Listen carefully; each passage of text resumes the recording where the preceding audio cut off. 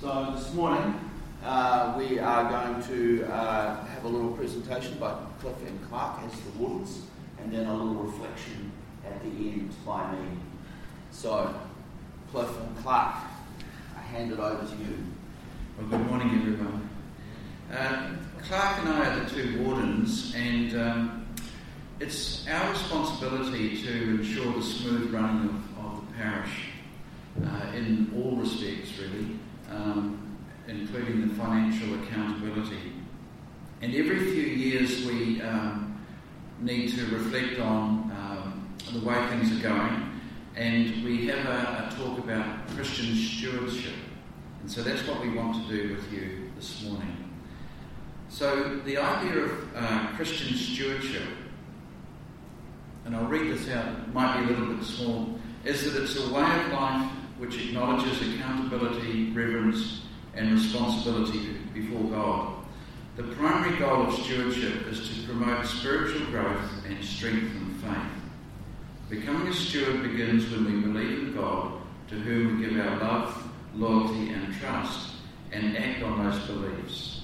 As stewards, we affirm that every aspect of our lives comes as a gift from Him. Stewardship calls on the faithful to cheerfully offer back to God a portion of the gifts which they have been blessed. And so I just re-emphasise the main idea there is that we are fortunate people because everything we have been given is from God, and as stewards we cheerfully give back in many ways. And some of the ways that we can give back to God in time, talent, and treasure. I'm very conscious that as a congregation, as a group of Christian people, a lot of our congregation work in many aspects of the community, giving a tremendous amount of their time in lots of different areas. Time is one of the great things that we can do. There are members of this congregation who give an extraordinary amount of time, and even here in the services, just setting up. I mean, the church was open when you arrived. People had been here for quite a while, had set up, everything was ready to go. It doesn't all just happen. We have a lot of people who put a lot of work in the background all the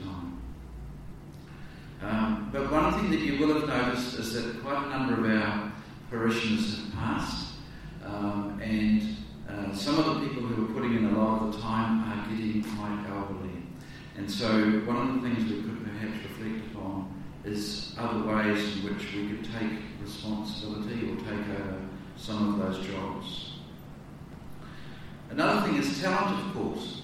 And once again, people contribute to the work of the parish in lots of different ways. There are people who are in the back that we don't even notice, who are doing all the books and counting the money and paying the bills and accounting for everything. There are others providing the music, doing service and doing the upfront stuff in the worship, doing all the work in the kitchen. There's just a tremendous number of people providing their talents in various ways. And of course, treasure. Now, you will be aware that a lot of the more traditional churches like us are struggling a little bit. We continually hear of churches within the diocese closing or amalgamating or losing their full-time priest and going on to part-time, which is often a bit of a slippery slope. We are holding our own to some extent, but Clark will go through the figures with you in a moment. But, of course, we need to reassess the way in which we financially assist the parish, and we would invite you to consider that today as well. We are fortunate as a parish that we still can afford a full-time vicar. A lot of parishes are not able to do that at the moment. So I'll hand over to Clark at this stage. I get the honour of doing the financials. So our fixed costs, we can't do anything about. They're costs that come every month, every week, and they're made up of vicar's expenses, wages, parish assessments, missions, insurances, maintenance, rah-de-rah-de-rah-de-rah-de-rah-de-rah. But when you add all that together, that is what our expense is for the year. As best we can project at present, those are this year's figures. Now we have an income, of course, and that's what we currently estimate getting. 49,000 from offerings. That's $3,000 less than we got last year. We get $30,000 in rent for the vicarage and St Francis shelter. We get around about $4,000 a year at Paul Harridge.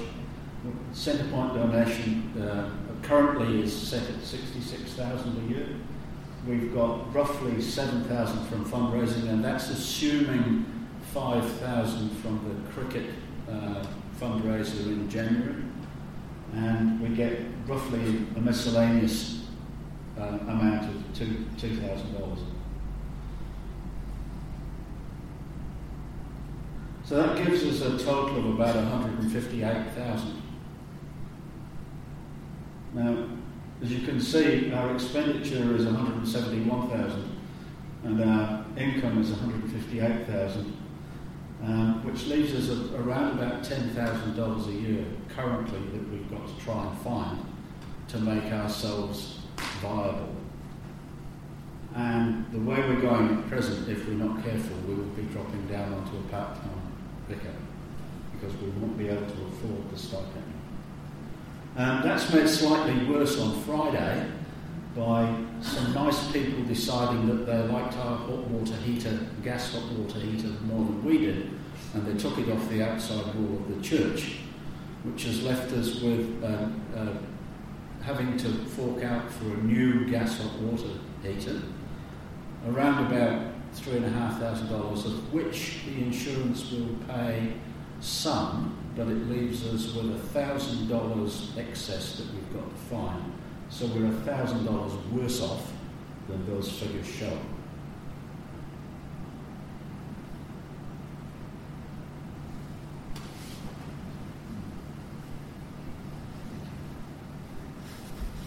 So just to start to summarise then, at St George's, many people give their gifts and talents in many ways, and it's what makes this place a very special place.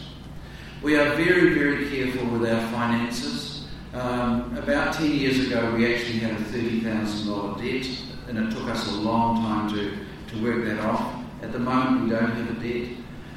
You will have noticed that we've made a lot of improvements around the place. The buildings are all in good condition, the grounds are in good condition. We've done a lot of things, and those have largely been done through fundraising or getting grants. We haven't used the normal offerings for that sort of thing. And the big project that we've got on for the kitchen is being done through grants. It's not being done through any of the money that comes through offerings. But one of the big things we find about managing the place is our costs are fixed. So much of what we do, there's no way that we can avoid those costs. And so we have to be very careful to try and control as best as we can. As you can see from the figures on Centrepoint, Centrepoint is our lifesaver. Centrepoint essentially pays the wages of our vicar. If we didn't have Centrepoint, we would be in big trouble. But it's tremendous for us, but it's also very good for the community. And I must say that Centrepoint gives a lot of money to voluntary organisations within the community as well. And as you saw, we get around about $50,000 from offerings. More than that actually. We get other income from offerings, rent and fundraising. So we would like you to reflect on how you can help us here at St George's. And firstly, in offerings, a few years ago we had a similar talk to people, and we asked people to consider going on to automatic payments. And we found that helped us a lot, because automatic payments are going to happen each week, and we sort of can understand what our income is more, and people don't miss the odd payment here and there. So automatic payments are really helpful. Thank you very much. But also, of course, giving through the envelopes. Fundraising is a big thing. We try and raise money every year through fundraising. We often only make $2,000 or $3,000 a year. This year, David Elliott, whose son Grant is an ex-New Zealand cricketer, is putting a lot of time into a fundraiser that Clark mentioned, that we hope to make $5,000, $6,000 or $7,000 out of that. But if you can just continue to support our fundraisers as much as possible.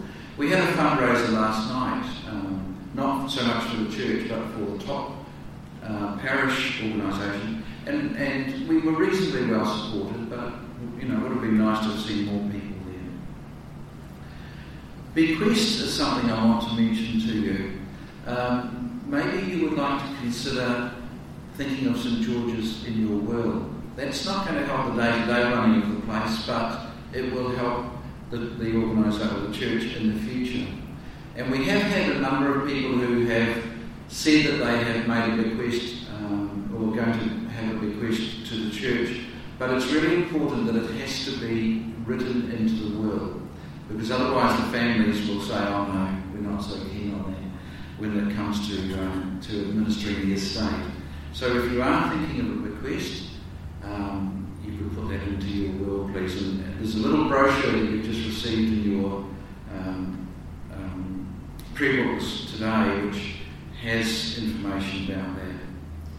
Also, helping Centrepoint. I haven't said helping at Centrepoint, it's helping Centrepoint, because we really do need people to volunteer their time to help at Centrepoint. But also, if you can just keep thinking, I can put that stuff, I can clear out the cupboards, and I can give that material to Centrepoint, they can sell it, and as you can see, that helps us a lot. And lastly, there is that brochure in your pew sheet that you've been given this morning. If you could have a look at that, and we just ask you please to consider reassessing how you are helping here with your time and with your talents and financially. Thank you very much.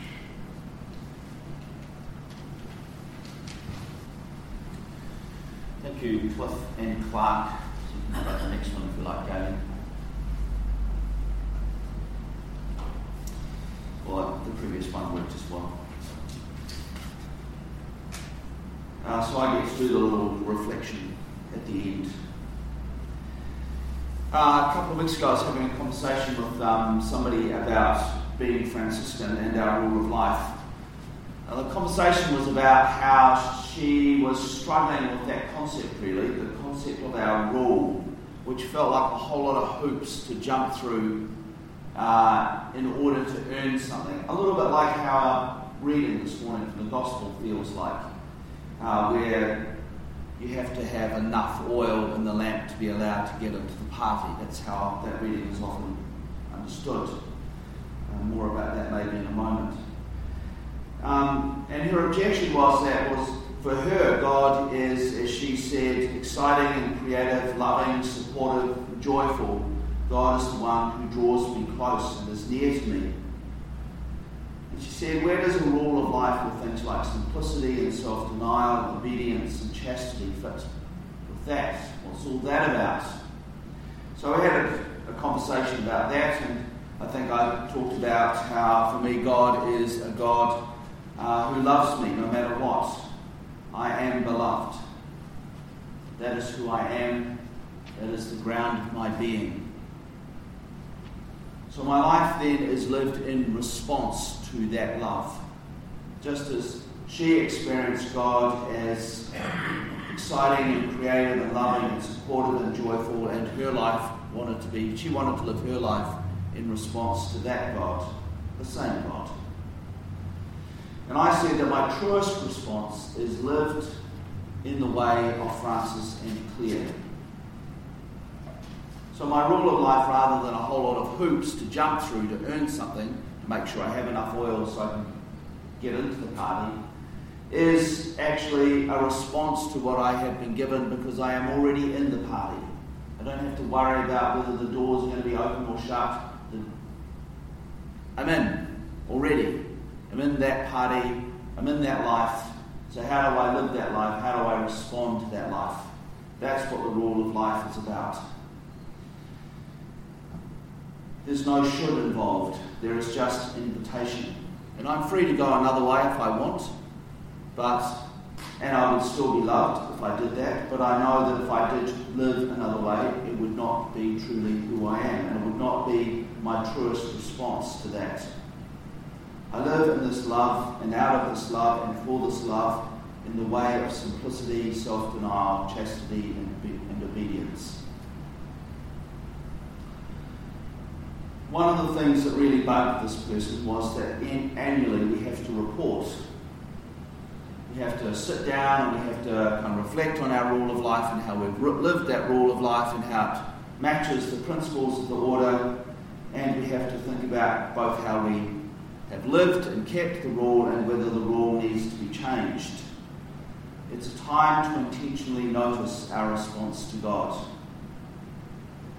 It's pretty easy to just drift, really. We're not intentional about that. To just think things are going okay. All of us do it. But for us, annually, we have to stop. And to be fair, a number of people kind of gripe about that and moan about that and wonder where that fits with Franciscan spirituality, which is supposed to be free and easy. But it is about how we respond, and it is being intentional about that. And to be fair, compared to, say, the Iona community, it's pretty non-rigorous there. They have to report on all aspects of life, including how they've spent all their money to their whole group. Whereas all we have to do is fill in a little bit of paper and hand it to our chaplain, who then writes nice and warm and encouraging comments and sends it back. So ours is pretty non-threatening, really. But it is a time when we take time to reflect on God's invitation in our lives and how we respond to that invitation.